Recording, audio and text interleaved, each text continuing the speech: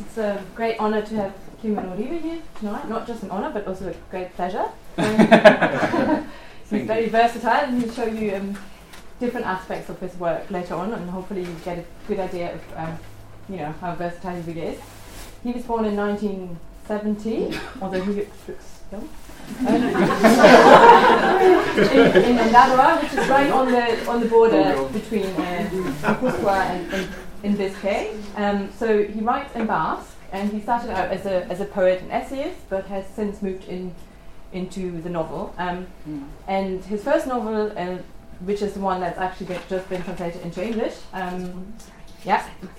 Bilbao, New York, Bilbao, actually won the National Narrative Prize in Spain in 2009, and has been translated into more than 14 languages, amongst them French and Japanese, and I think Chinese as well. And his poetry has also been translated into English by Elizabeth Macklin, and it was shortlisted for a PEN Award for poetry and translation. So I'm going to give a brief synopsis of the book, because I imagine that most people haven't really kind of read it. And Kirmen himself described it as like working like a network, really. And it's formally framed by a sort of plane journey from Bilbao to New York, hence the name. And during the sort of duration of the flight, the first person, sort of auto-fictional, let's say, narrator begins to reminiscence not just about his family's own history, but also about the past of Ondarroa, and the sort of kind of how that small history fits into maybe what we would call history with a capital H. And also he stated that he was very much influenced by audio-visual imagery. So in another interview you said that it kind of works like a film montage in some ways, and there are kind of a lot of strong images in there on one hand. We have also a kind of a narrative strand which follows a Basque painter called Aurelio Arteta, who was offered the commission of what was to become Picasso's Guernica, but actually turned it down. So it's quite an interesting take on that as well.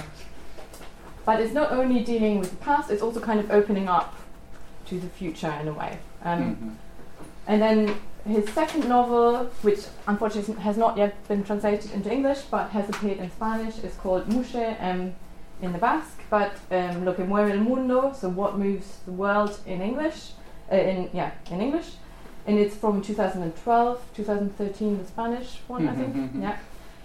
And it's kind of dealing with the sort of how we're looking at our past and what we're doing with our collective memory. And it centers on a Basque girl who was evacuated from Bilbao to Belgium and ended up being taken in, so this is during the Civil War, Spanish Civil War, in 1937. So she ended up being taken in by this eponymous title character, Muxe, who it turns out is a writer in Flemish, so he writes in another sort of, let's say, kind of less or minor language, and he ends up joining the resistance against the Germans in occupied Belgium, and unfortunately he doesn't survive the war because he ends up dying when the ship where he's sheltered is bombed by the Allies at the very end of the war. So a lot to talk about. And then the way we're going to structure this is we're going to have a reading from the English novel, which Matthew's kindly agreed to do.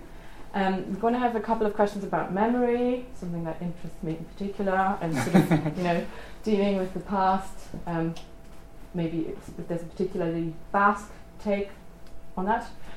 And then Kirmen's also brought us a clip where you can see him and Ondarroa as well, and sort of see Basque in action a little bit. Yes. And then Sean is going to move on to poetry and sort of visual arts, and then Kirmen is also going to read us some poetry live in Basque. Okay. And then we're going to open it up to questions from everybody. Yes. Will you read that your first? I don't want to read the English before you read. I think you should read it. But yeah. But I don't have. I don't have the original. You don't have the original. No. No. Do you know? So you don't know it off by heart. But I can read it if you want. I mean, I only have the Spanish. That's the only Yeah, we have the Spanish, but not in Basque. You want to read it?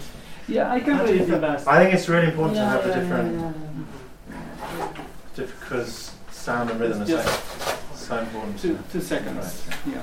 Yeah, great, yeah.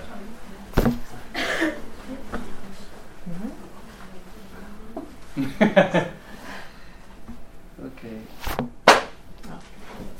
So thank you for coming. I'm really glad to be here with you. Thank you for all people involved in organizing this event. No? Event? Yeah, and perhaps we should say that even for Spaniards, to listen to Basque is quite something, because Basque culture was practically clandestine all through Franco period, and so up to the 80s almost is not very common to hear outside the Basque country to hear Basque, and it's wonderful to be able to hear it live here in Oxford. And actually, Kirmen could read us whatever in Basque, and very few people in this room would know whether it was Yeah. So, yes. I have it. Okay. Brilliant, thank you. So this is the beginning of the novel, and it is about trees and fishes. Bat, Bilbo. Arrainik eta zuhaitzek elkarren antza dute. Antza dute uztaiengatik. Zuhaitzek enborrean dituzte. Enborrari zehar ebakia egin eta hantxe ageriko dira uztaiak. Uztai bakoitzeko urtebete. Horrelaxe jakiten da zuhaitzaren adina zein den. Arrainek ere uztaiak dituzte, baina ezkatetan. Eta zuhaitzekin bezalaxe, uztai horiengatik dakigu zein den animaliaren adina. Arrainak beti ari dira handitzen du, ez gu txikituz goaz, behin heldutasunera iritsita. Gure hazkundea gelditu egiten da eta ezurrak elkartzen hasten dira. Uzkurtu egiten da pertsona. Arrainak ordea hil arte hazten dira, gazte direnean azkarrago. Urteetan aurrera egina ala mantxoago, baina aziz doaz beti arrainak. Eta horrexegatik dituzte uztaiak ezkatetan. Arrainen uztaia neguak sortzen du. Arraina gutxien jaten duen aldia da negua, eta gose garai horrek arrasto ilun bat marrazten du ezkatan. Gutxiago hazten delako negu sasoian. Udan ez, baina goserik ez dagoenean ez da arrastorik geratzen ezkatan. Uztai mikroskopikoa da arrainena. Ez da itxura batean ikusten, baina hortxe dago. Zauri bat izango balitz bezala, ondo itxigabeko zauri bat. Eta arrainak, eta uztaiak arrainetan legez, gertaera latzak geratu egiten dira gure memorian, gure bizitza markatu egiten dute, gure denboraren neurri bilakatu arte. Egun zoriontsuak aldiz, azkar doaz, azkarregi, eta bere alaxe ahazten zaizkigu. Arrainetan negua dena gizakietan galerara. Galerak zehazten du gure garaia, harreman baten bukaerak, maite dugun pertsona baten heriotzak. Galera bakoitza, uztai ilun bat da sakonean.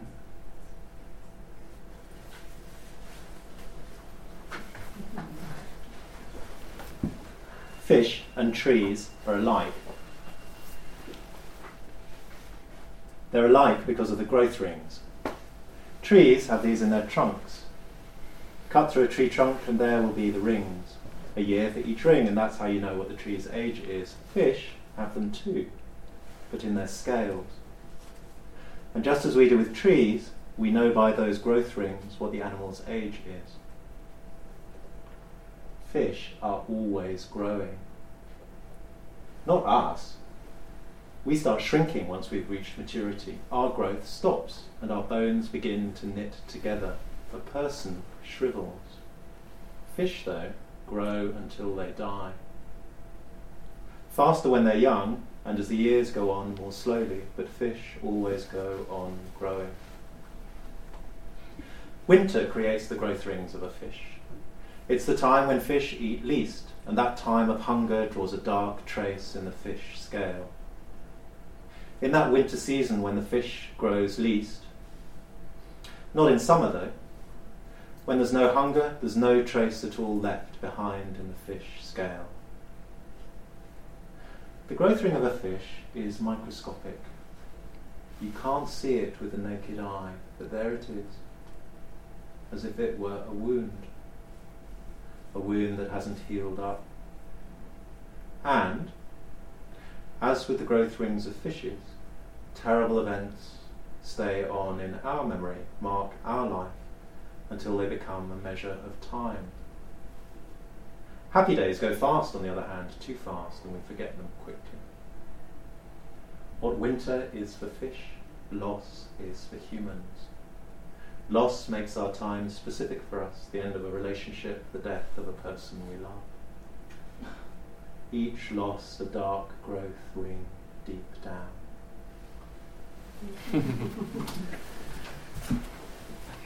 Okay. So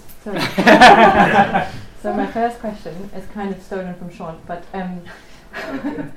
do you think of yourself more as a writer or specifically a Basque writer? And the reason for that is that Sean pointed out that Achaga, who's one of the first people translated into English from Basque, sort of said, by writing in Basque, he's automatically also a defender of, Basque culture, not just a writer.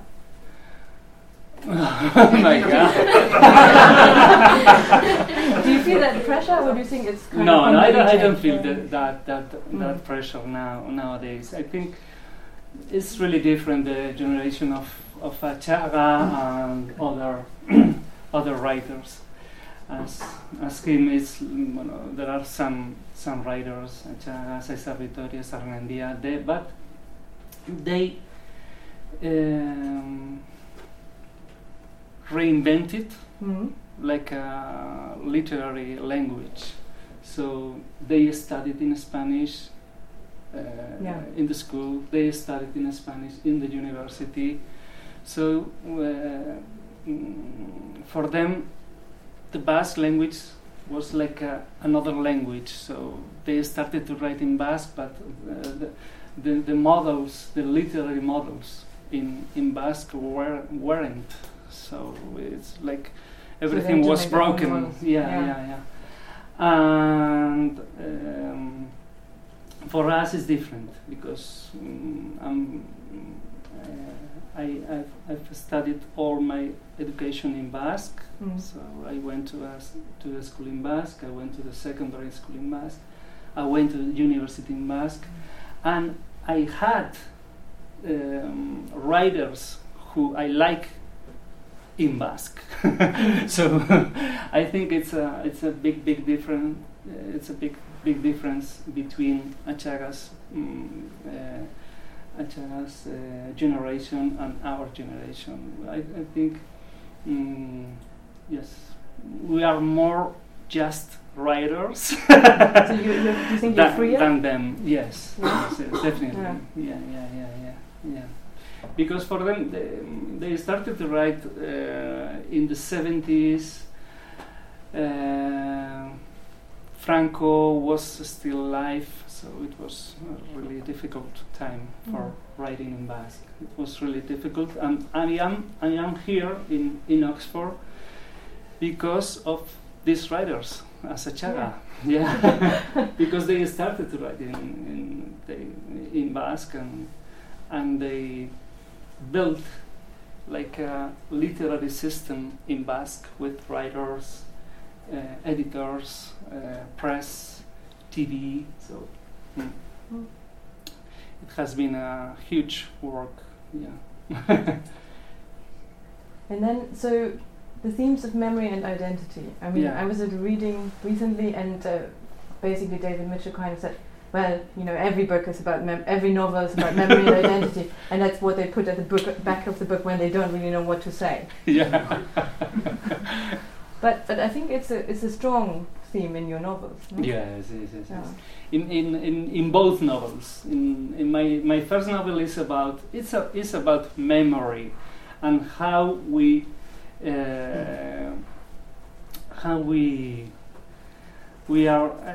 do fiction with our memory. I mean, Bilbao near Bilbao is a trip, is a journey, as you say, between Bilbao and New York. The writer is flying in this plane, and he's remembering things of his life and the life of his family. But all the novel is about how we remember and how we choose experiences when we are remembering. So it's like in Facebook. When you are in Facebook, no, you put some photographs. You can tell stories there, but you choose what you are putting there. I think what you are showing to your friends, but there are a lot of things of your life that you are not saying. Yeah. So I think, and there are a lot of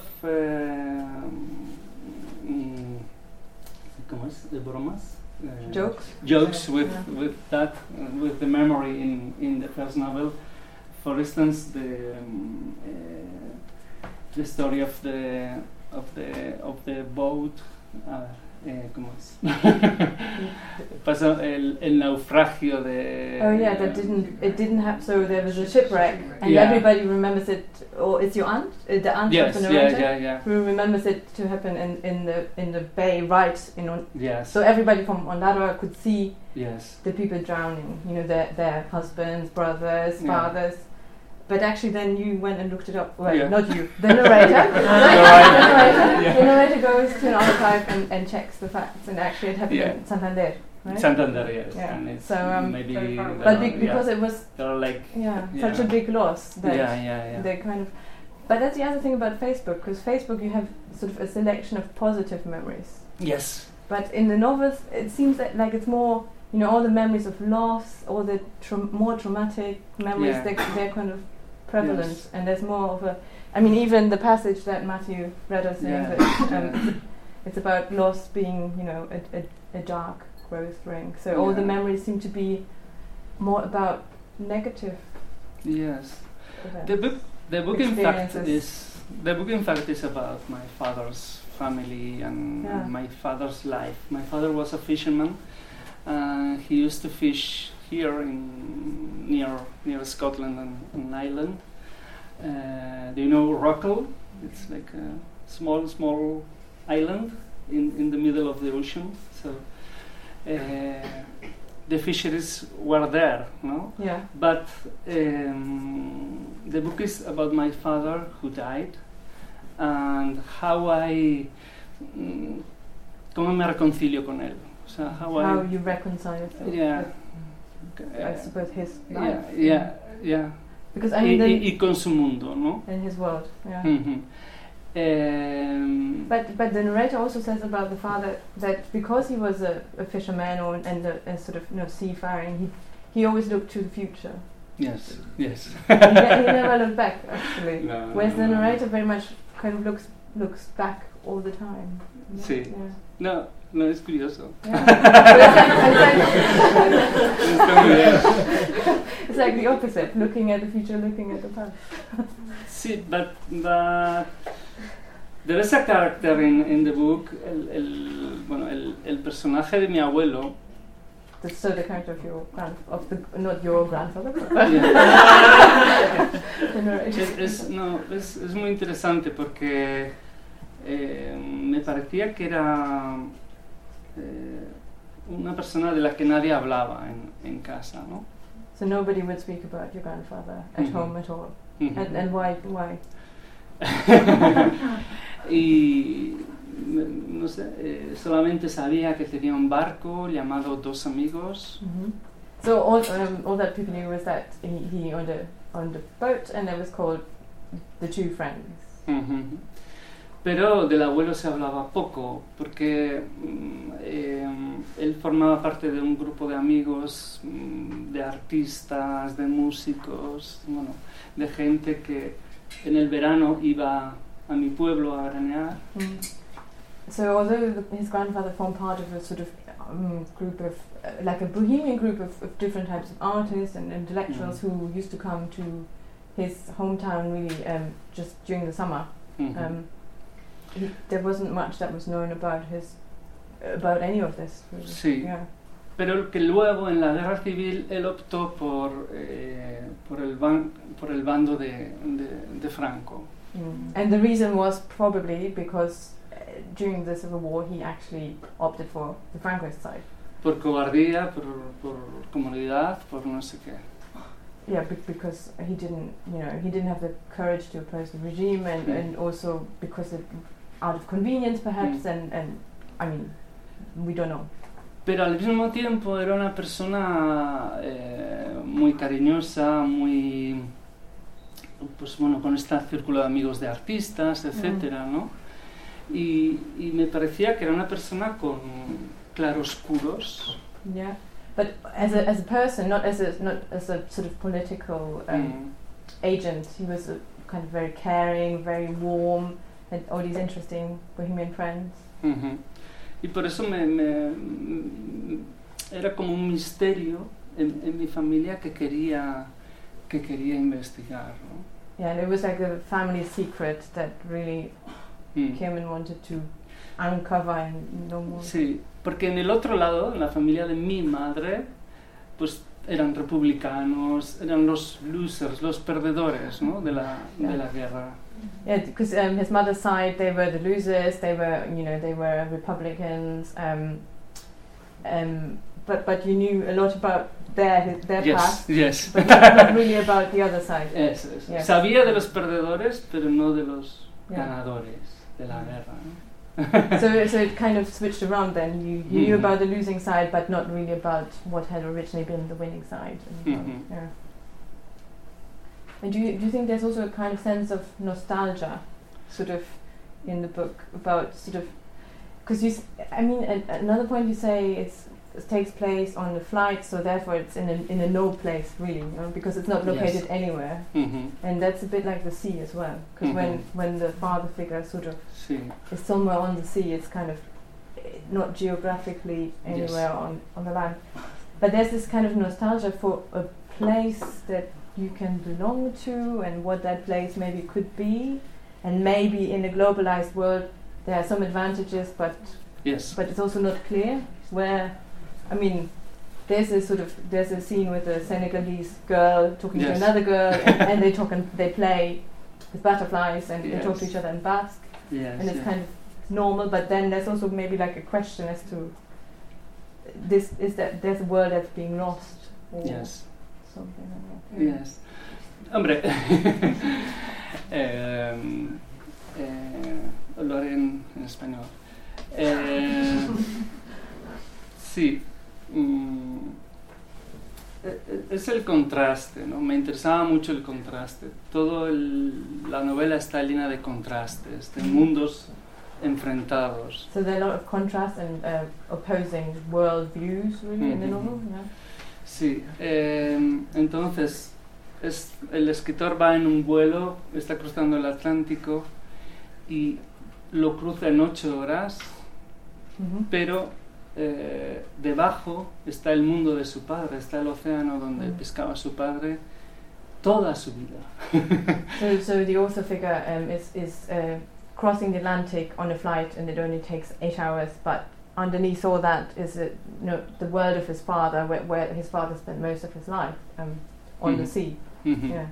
Entonces está el contraste de la velocidad del avión con el ritmo lento del mar, de los barcos, ¿no? So there's also the contrast between the speed, of movement of the plane, and then also the sort of kind of slow rhythm of life at sea. Pero me interesaba el avión como escenario de la novela, ¿no? El no lugar, un sitio que se está moviendo, ¿no?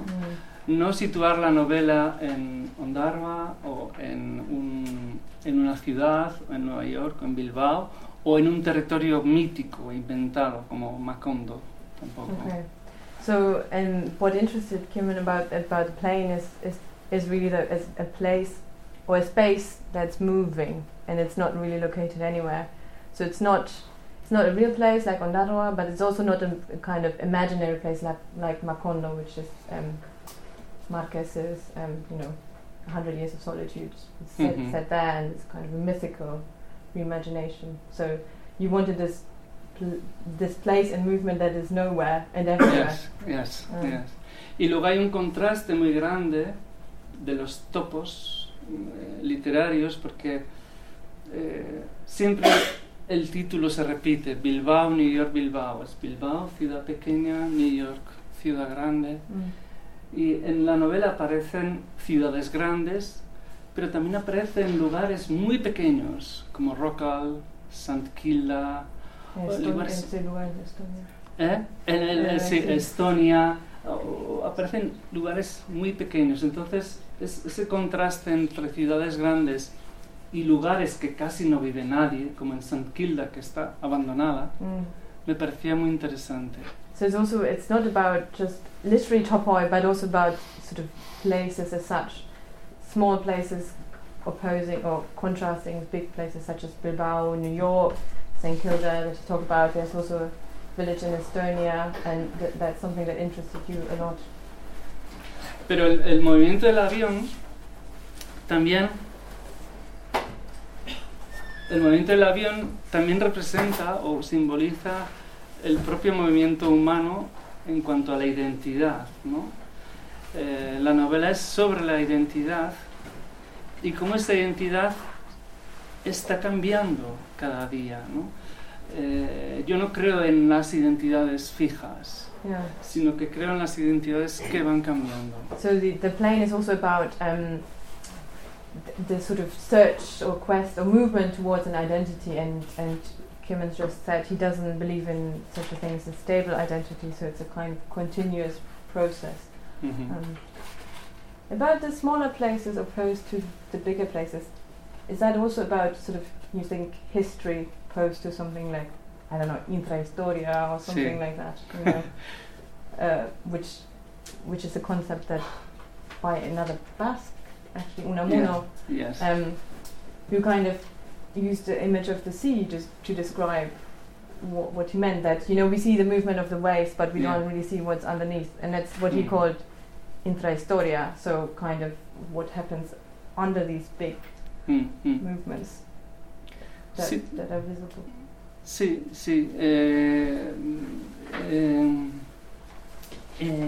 A ver. Me interesaba mucho lo de la intrahistoria, el concepto, bueno, podemos utilizar, sí, pero el underworld, o también lo utiliza Don DeLillo, ¿no? Que es las historias que no se ven pero que mueven el mundo. Eso sí que me interesaba, pero realmente lo que me interesa es el contraste otra vez entre la historia con H mayúscula y la petite histoire, o las pequeñas historias que van hilvanando o que se utilizan para que la vida de las personas cobre sentido. Ahora os explico. Yeah, so it's again all about contrast. So it's a little bit what I said in my question, I suppose, because you said intrahistoria. We also find similar things in Don DeLillo's Underworld, the movements that make up life that we don't necessarily see. So I'm forgetting. Sí, petite histoire. And the petite histoire, rather than, you know, history with a capital H, I suppose. Que me interesa mucho más la historia pequeña, la historia de las personas, que la historia de los países o la historia con H mayúscula, ¿no? Porque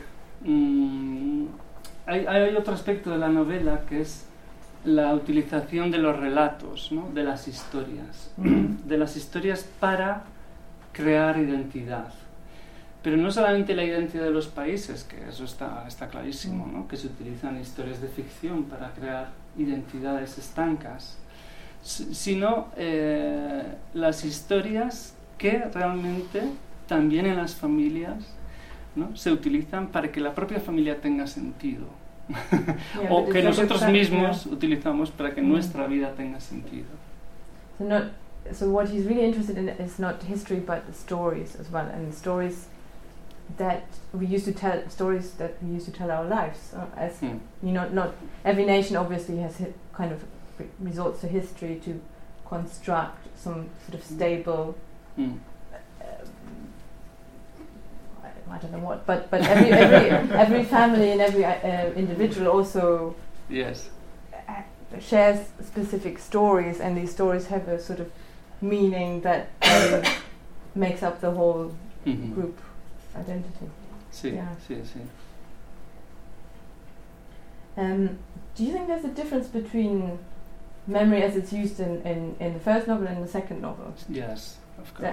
I felt very strongly that there was a move away from it just being private and just being about those kind of stories, and because the protagonist in the second novel kind of is compelled into action, you know, he makes a political statement when he sees that there's no other choice in a way. So is that, did you set out to do that? Did you want to do something different? Yes, definitely. Yeah, I wanted to write a different novel.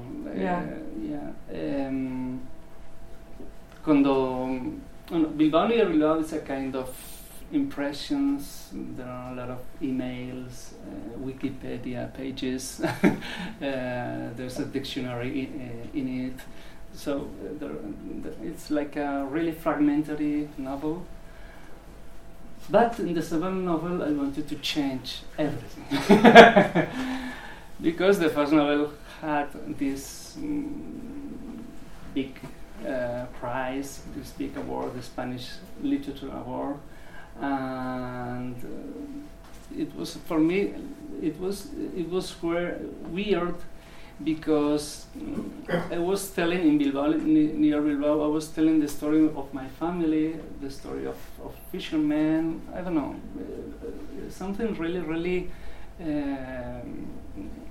personal. Yeah.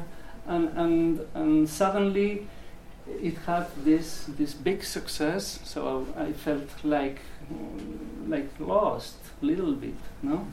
So I wanted to write a novel with 3 characters, no more, and tell a story. I wanted to write a short novel, so I think you say novella. It's like 100, 200 pages novel. So with 3 characters, and we were in Spain. We were in this big crisis, economical crisis, but I thought that, and I think that this crisis came because of a crisis of values too.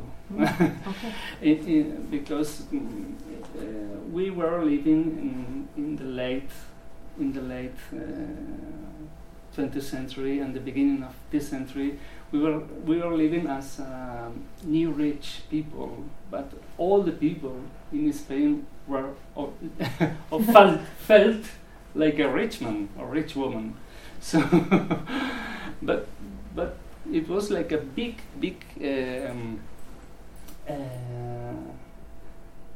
mentira, ¿cómo es? Lie.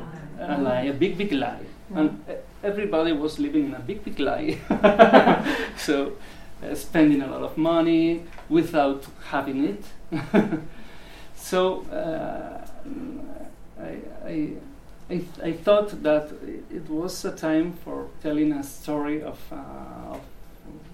a man who was really una persona generosa, una persona generous, una persona que creía en unos valores and who believed in some specific values. Y que, bueno, que trajo a esta niña, o que cogió a esta niña vasca de la guerra en su casa en Bélgica y que cambió su vida con ello, ¿no?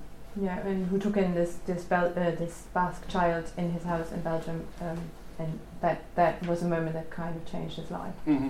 Pero lo importante hay un salto, ¿no? Hay un salto de la memoria, digamos, personal a la memoria europea, porque es una novela, yo creo que europea, ¿no? La segunda novela. Pero lo que más me interesa en esta novela es lo que no sé. Yeah. So what Kirmen said is a kind of a move to a European novel, because it's about European history, and not just the Spanish Civil War, but also the Second World War. Yes. And then also everything that we don't know, and particularly in this case because it's a sort of Flemish writer who's almost forgotten, I think. Yeah. But you kind of, through the novel, it's a bit like Sebald, I think. Yes. Austerlitz or something, where close to Sebald. You don't know what you know, but and you use the photograph as well at the end of the novel to show what you look like. No, es lo que más me interesaba de esta vida de Robert Musil era realmente lo que no sabía de su vida, porque solamente sabía, bueno, tenía fotografías, tenía libros, tenía su biblioteca, pero no sabía nada más de él. Yeah, so again, what really drew him to Robert Musil was everything that he didn't know about him. He had the library, his books, and some documentation, but there were so many gaps though. Yeah. And Yes. So, entonces, lo que me ha posibilitado es que he podido imaginarme esa vida, ¿no? Entonces, no es una novela, digamos, de invención, no me he inventado nada, pero sí me he imaginado muchas cosas. So in those gaps kind of enabled him actually to imagine that life and to kind of fill the gaps, if you will, in the novel, really. And it's not completely made up, but it's a sort of reimagination of the life. It's not an invention, yeah. It's more imagination. Yes. Y por eso es una novela que empieza con como con restos de un naufragio, ¿no? El lector no sabe realmente quién es el protagonista, cuál es la historia que se va a contar. Entonces son como restos que luego se van ensamblando. So he said it's actually like what's left over after a shipwreck, because the reader doesn't start out knowing what the novel is about, who's the protagonist, what's going to happen, but then all these pieces kind of slot in, and in the end you have a kind of a global view of what happened. Y luego me gusta mucho, o me interesó mucho, la hija de este señor a la que entrevisté, y cómo esta hija de aquel escritor que murió en el año 1945 quiso olvidarse de él al principio. And he was very interested in also how the daughter dealt with that memory of her father who died in 45, and how she tried very hard to forget him at the beginning. Porque ella, él era un héroe de la resistencia, ¿no? Pero ella no quería saber nada de ese héroe porque ella estuvo sola toda su vida. Yeah, and although he was a hero of the resistance, she felt as if he'd abandoned her. You know, he'd left her alone, and therefore she kind of rejected. Y tan solo hace pocos años, cuando fue el aniversario del cierre del campo que estuvo él, el campo de concentración, recibió una invitación para ir a Alemania, a Hamburgo, y fue entonces cuando le contó a su marido quién era su padre. Yeah, and only when the daughter received the invitation to go to the sort of commemoration at the concentration camp in Germany where her father had been imprisoned, did she tell, for example, her husband who her father had been. Shall we put on the clip? Because otherwise I think we'll run out. I'll just keep on talking. So. Well, that would open up the second part that we're going to move from the novels to the poetry and also to the audiovisual and other aspects of Aitak itsasoan galdu zuen ezkontzako eraztuna. Marinel guztiek bezala, kendu egiten zuen atzetik eta lepokoan jarri. Sarea largatzean, atza galez ezan. Handik marea batzuetara izebak, legatz batzuk garbitzen ari zelarik, urrezko eraztun bat aurkitu zuen, arrainetako baten sabelean.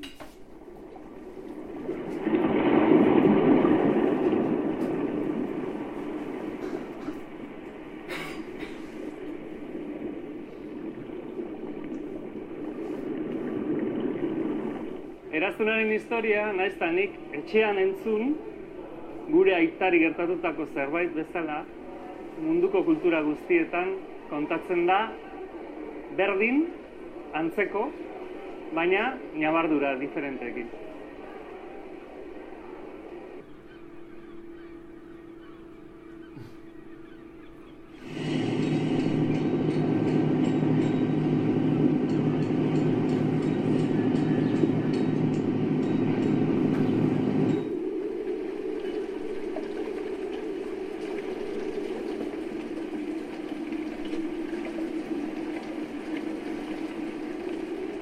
Aitak itsasoan galdu zuen ezkontzako eraztuna.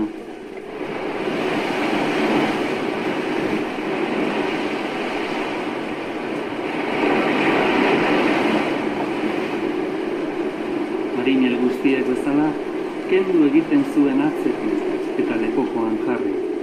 Sarea largatzean, atza galez ezan.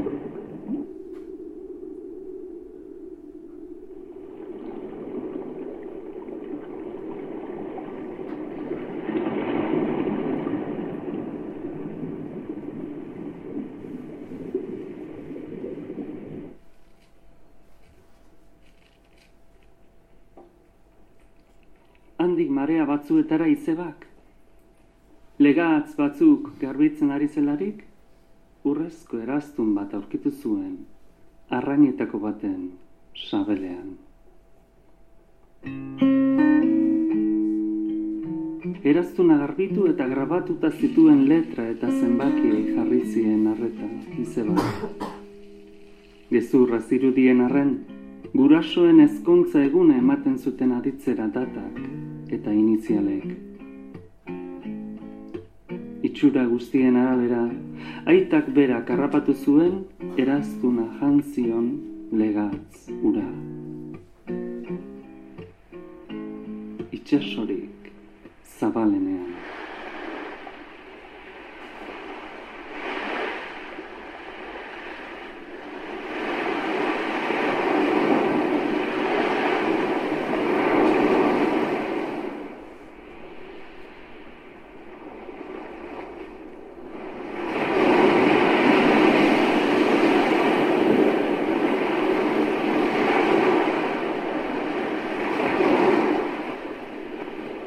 Udako gau bareak, barruko haizea dakar eta oroitzapenak. Kasualitateak orbita zabal-zabaleko planetak direla otu zait, zeruari begira. Behin ageri dira bakarrik. Eraztunarena kasualitate handiegia da badakit, baina ez doagola. Importantena orain hauxe da. Urte askoan, eraztunaren historia hori sinesgarri egin zitzaiela gure hau adimen txikiei. Gauz, itxasoak legatz baten destira du. Izarrek salto egiten dute ezkat gontzera.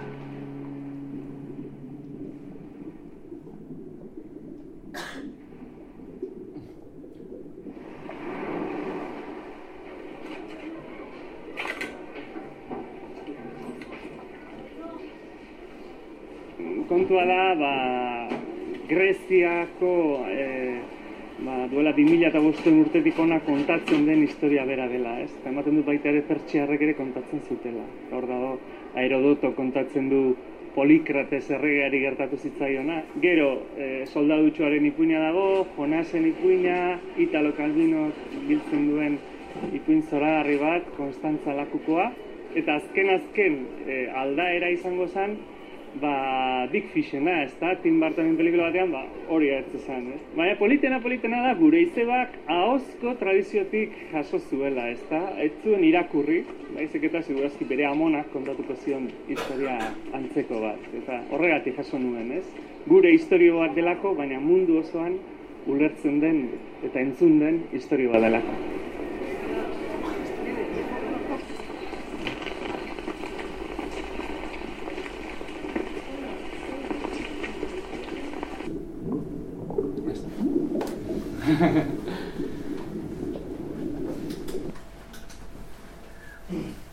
So this was like a video poem or about one of my poems, The Golden Ring. Yeah. It's perfect because it also appears in the novel.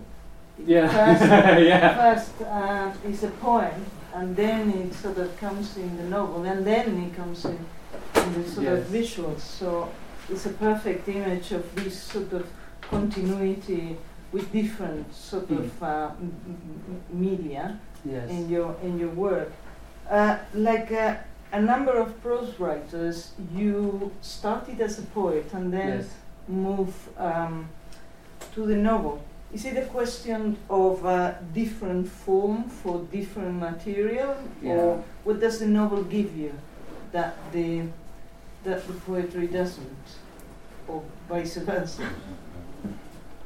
I think it's a size question. Because yes, I started with poetry, and I think I am a poet still. I think I write poems, and I will continue writing poetry. But I published a book of poems, and then I wanted to write this novel about the world, the lost world of my father family. And poetry wasn't so, no me daba tanto espacio, ¿no? Tanta pluralidad.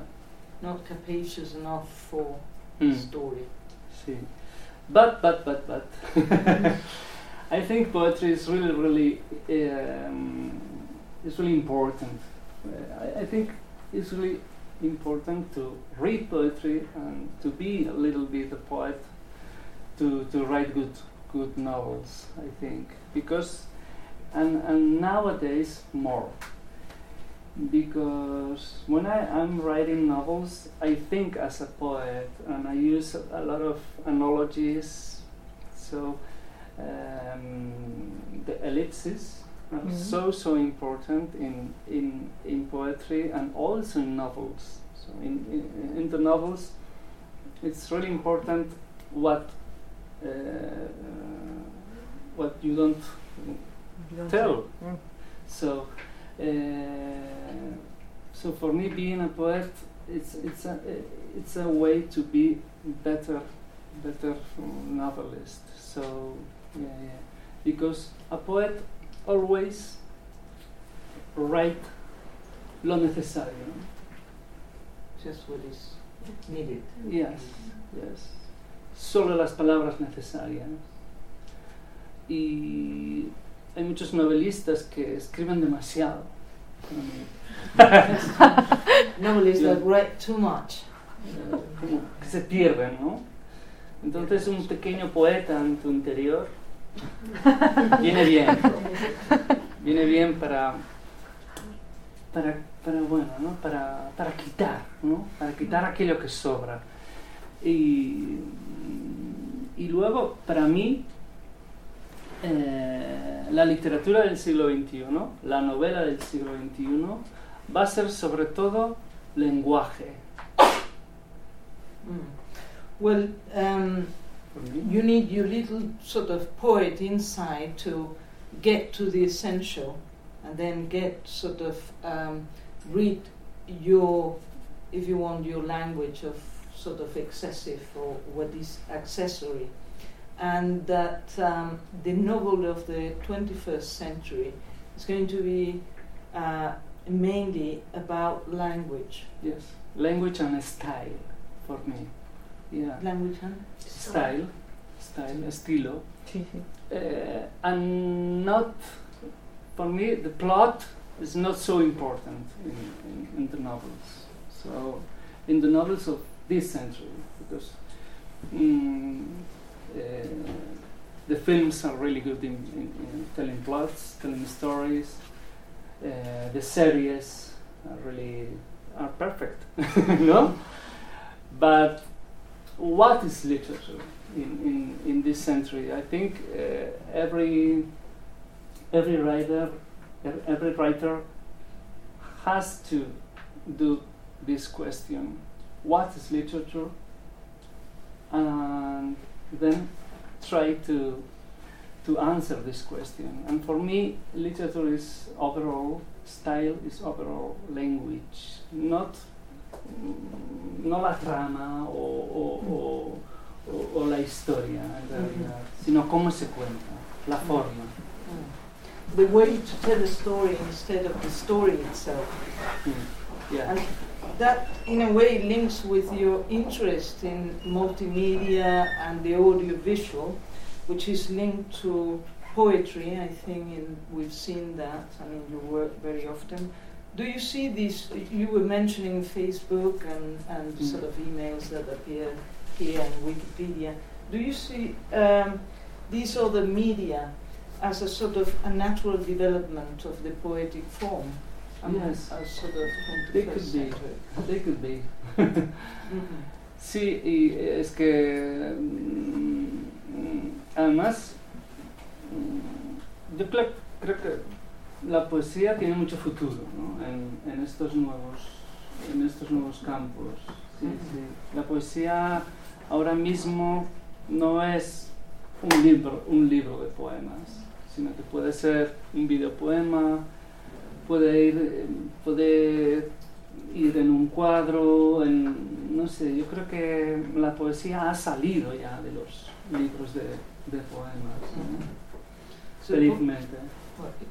Poetry happily has just emancipated itself from books and it's moved to images, to new media, and this is a good thing. Mm-hmm. Porque, y además, bueno, la mejor manera de leer poesía es tú solo en casa, con un libro, eso es verdad, ¿no?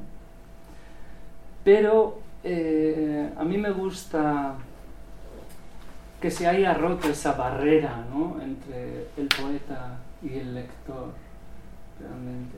Que el poeta haya bajado un poco a la tierra, ¿no?, donde están los lectores. The best, I mean, poetry is read in isolation, the reader with the book or the collection, and it is a good thing that the poet has stepped down, as it were, to a more secular world of where other forms are in process. Ahora mismo la relación escritor-lector es mucho más democrática que antes, de verdad. It's a sort of democratic relationship between the reader and the author. La autoficción, por ejemplo, vale para que el escritor no esté fuera del texto, como si fuera un pequeño dios, Yes? No. So, like autofiction. Do you want me to Autofiction. Yeah. So autofiction kind of helps to break down that barrier because the author appears and he's no longer sort of a kind of God presence that in charge of the narrative. Uh-huh. Y el autor está dentro de la novela y tú ves su humanidad, sus fallos. So the author appears in the novel and you can see his human flaws and his mistakes. Sí, porque por ejemplo en Bilbao y Bilbao, aparece el autor y aparece las dudas que tiene, los fallos que comete escribiendo la novela, todas las dudas que tiene aparecen allá.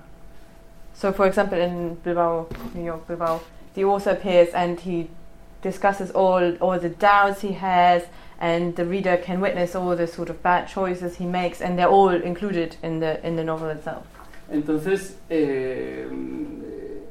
empieza la novela como 30 veces. So therefore the novel has to restart 30 times over because he's always kind of coming back. Eso aparece en la novela. ¿Por qué? Porque lo que quería era que el autor se introdujese en la novela y estuviese a la misma medida que el lector. And so that's all part of the novel, and it's because the author is part of the novel and also wants to take part to the same extent that the reader takes part in the novel. Como aparece el proceso de escritura de la novela en la propia novela. Yeah, the writing process itself appears in the novel. Es el propio lector el que escribe la novela. So therefore it's also the reader who writes the novel. So aquella novela que no aparece. The novel which never appears. No sé si entendéis, ¿sí? Es como el propio lector es el que escribe la novela, no el autor. El autor es un desastre. So the reader writes the novel and the author is actually a disaster and doesn't manage to. Porque te da pistas de lo que sería la novela, pero la novela no aparece. Es como el cuadro de Velázquez, ¿no? Las meninas, que el cuadro no aparece, está borroso. So it's he gives you sort of clues as to what the novel would look like if it ever came into existence, but the reader has to imagine for himself what that ideal novel would be, a bit like Velázquez's Las Meninas, where the real painting isn't there because it's a sort of mirror image, I suppose, in the painting itself. So Mise en abîme, yeah. So each reader is the writer, in reality. Well, another attack on the reader is the most recent projects that you've had with a team of musicians, yes. Prose writers, poetry. Tell us a little bit. The visual sort of is very central to those sort of installations, or what are these sort of projects that you do, multimedia? Yes, the life of the writer is really it's really full of loneliness. So you are alone. When you are writing, you are alone. So I do this kind of multimedia projects to be with other people and to be with musicians, to be with visual artists or other kind of artists, so I can share a project with them. So I think this is important for me in my personal life. I'm not just the writer who is alone in his home writing a novel with all the ghosts in his mind. In this kind of projects, I'm with a team. It's like I think this, for me, it's, I don't know. You know that Woody Allen plays the. Woody Allen, you know, the filmmaker. He plays the clarinet. The clarinet in a band. So for me, it's like Woody Allen playing a clarinet when I am with these musicians. yeah, I feel really comfortable, and the reader is there. You can see your reader there.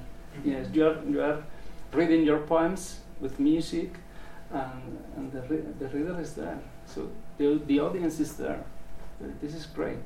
Yeah, this communication with the reader. Mm-hmm. One of your interests that appears in novels and in poems and obviously in this multimedia is painting and the visual arts. Yeah. And I think references to modernist Basque painters, to Flemish sort of primitives, Caravaggio, Duchamp. And one of your poems is about a dialogue between a poet and a painter. Yeah. And I was wondering who is the chess and they are playing chess. Yeah. So who has the upper hand? Who is the chess master in that sort of chess game? The painter or the poet? Well, I have to say that I don't know playing chess. So I wrote this poem, but I don't know playing chess. But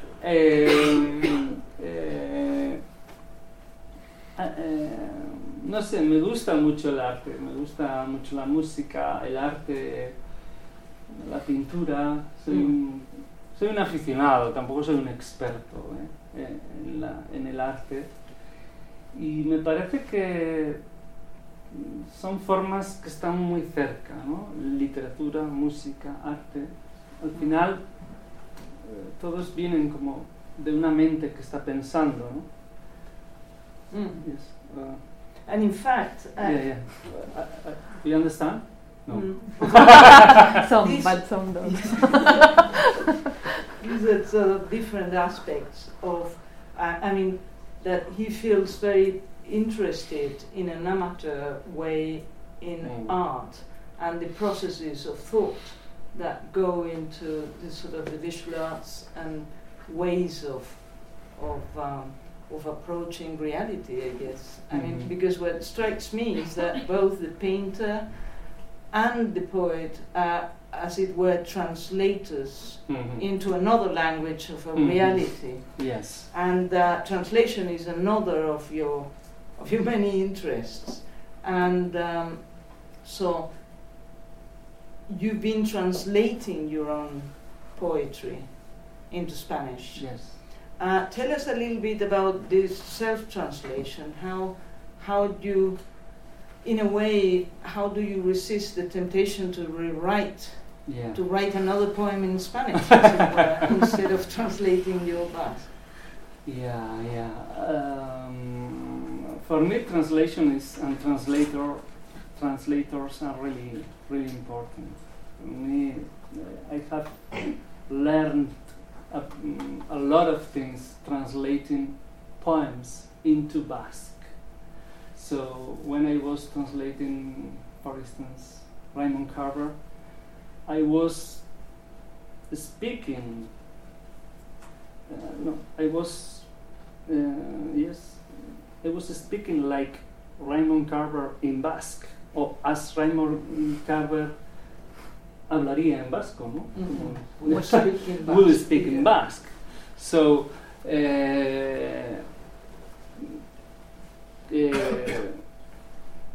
como no estaba escrito en vasco, yo aprendo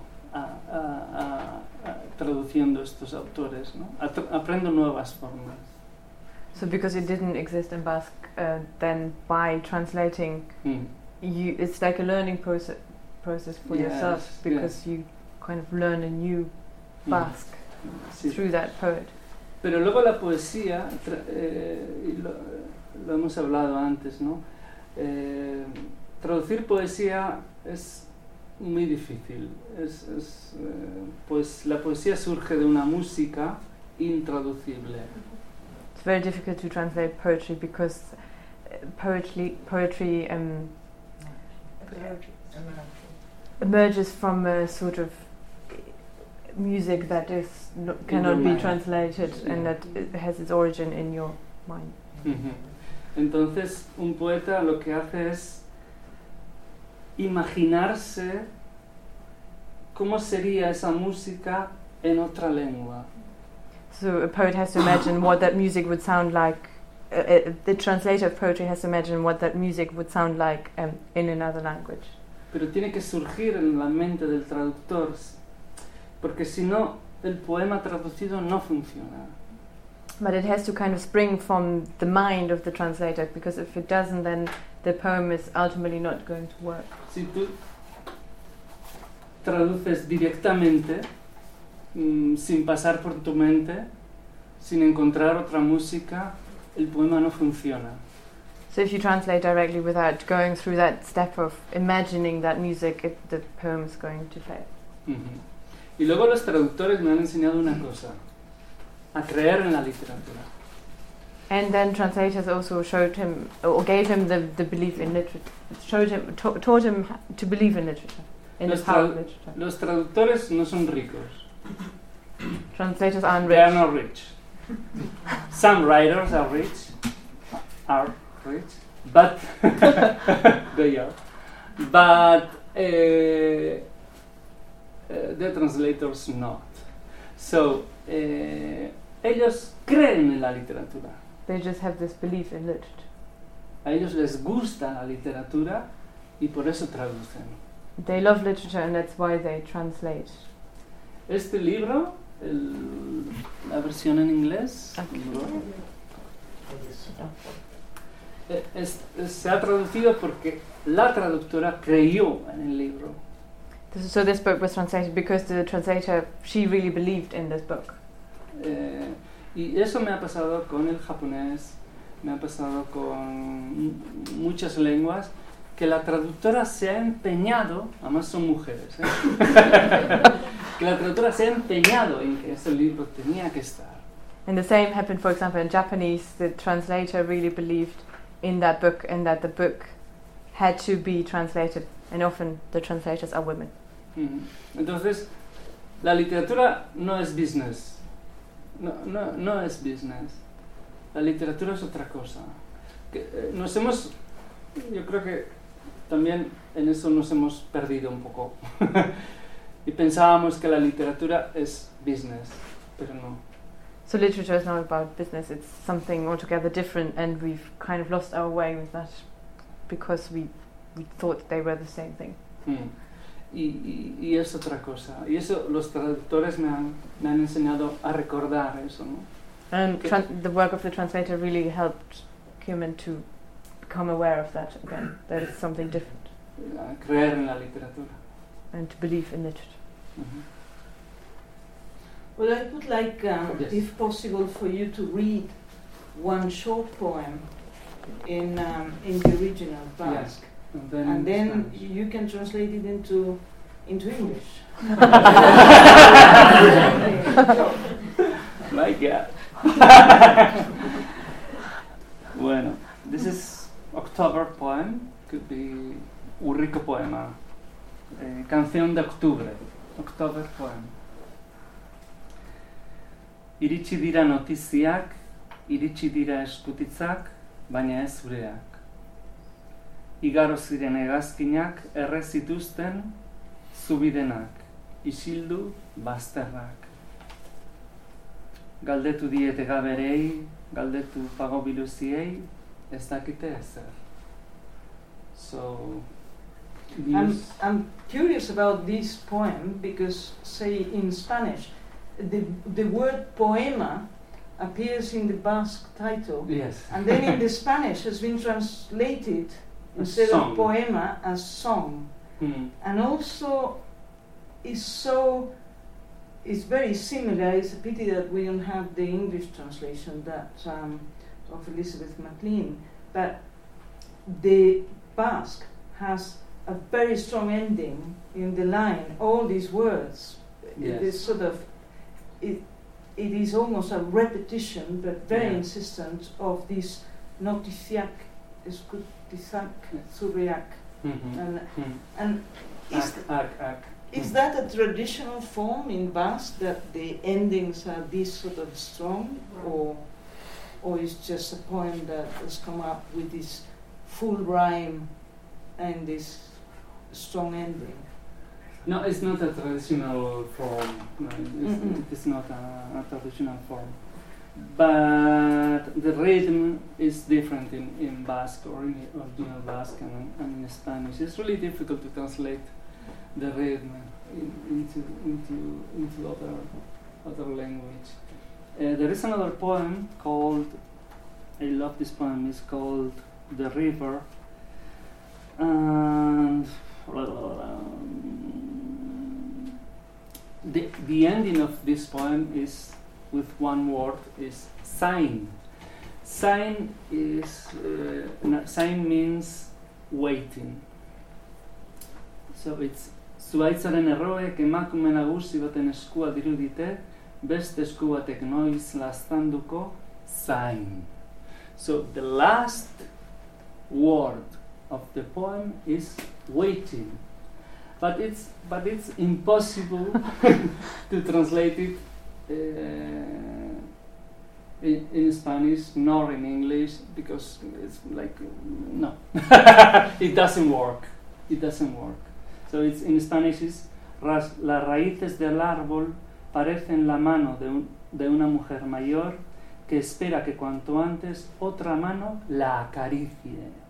So it's caressing is the last word in Spanish and also in English, but not in the original.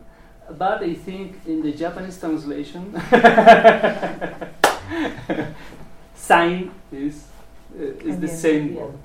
So the order of the words is more or less the same. But translation is really, I think there are translators here. So it's really, it's really difficult. Yeah. Perhaps the last question before sort of opening up the dialogue is in the Basque country there is a strong tradition of improvised poetry and sort of performative poetry, like Bertsolaris. And I wonder up to what point you feel that your poetry is affiliated to that sort of tradition. It's very often in public contest.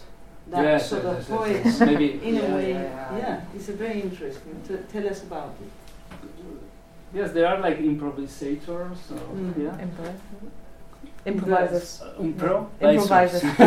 Improvisers.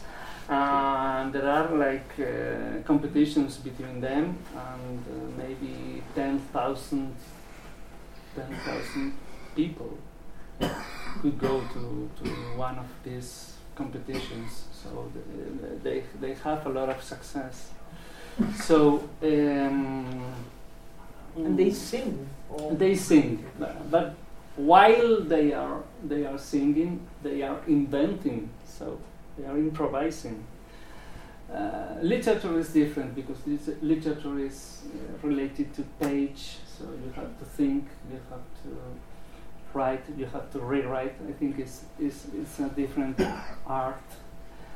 But what I like of these improvisers is Bertsolaris is one, they are really the relationship with the reader or with the audience is really close, and then they have a lot of sense of humor, and I love it.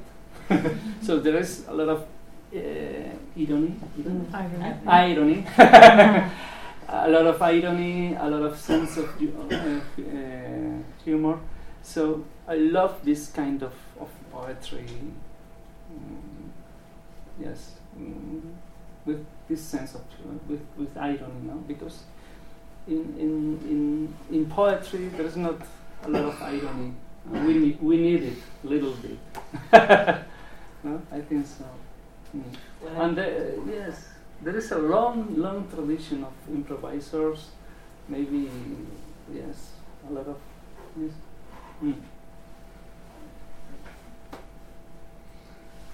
Well, shall we sort of open up to any questions?